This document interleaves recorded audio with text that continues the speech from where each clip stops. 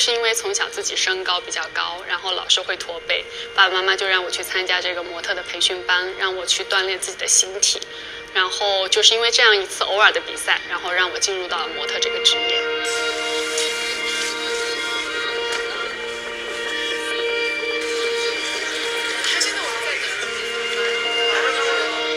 其实我刚到北京出道的时候，并不是一帆风顺，也有经历过低迷，然后就是刚对模特这个职业没有认知嘛，没有了解，所以你去的时候可能不会展现自己最好的一面，你可能会没有工作。那段时间其实我也自己很低迷，很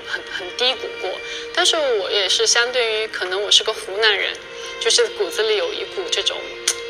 湖南妹子的这种韧性跟就是韧劲吧，就是让自己坚持下来。因为我会对自己说，糟糕的事情它只是一天，但是它不代表一个月或者是一年。我只要坚持把下面的事情做好，我相信一定会成功的。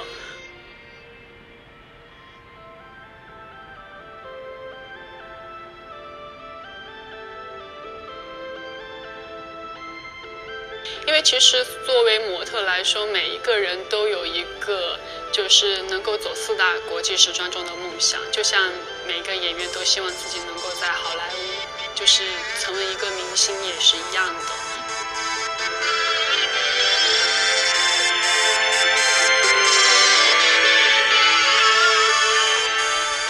然后再到后来，其实每一次跟不同的设计师合作，我觉得他们都是我人生当中很宝贵的一笔财富。如果没有他们去训练我的话，我相信也不会有现在的我。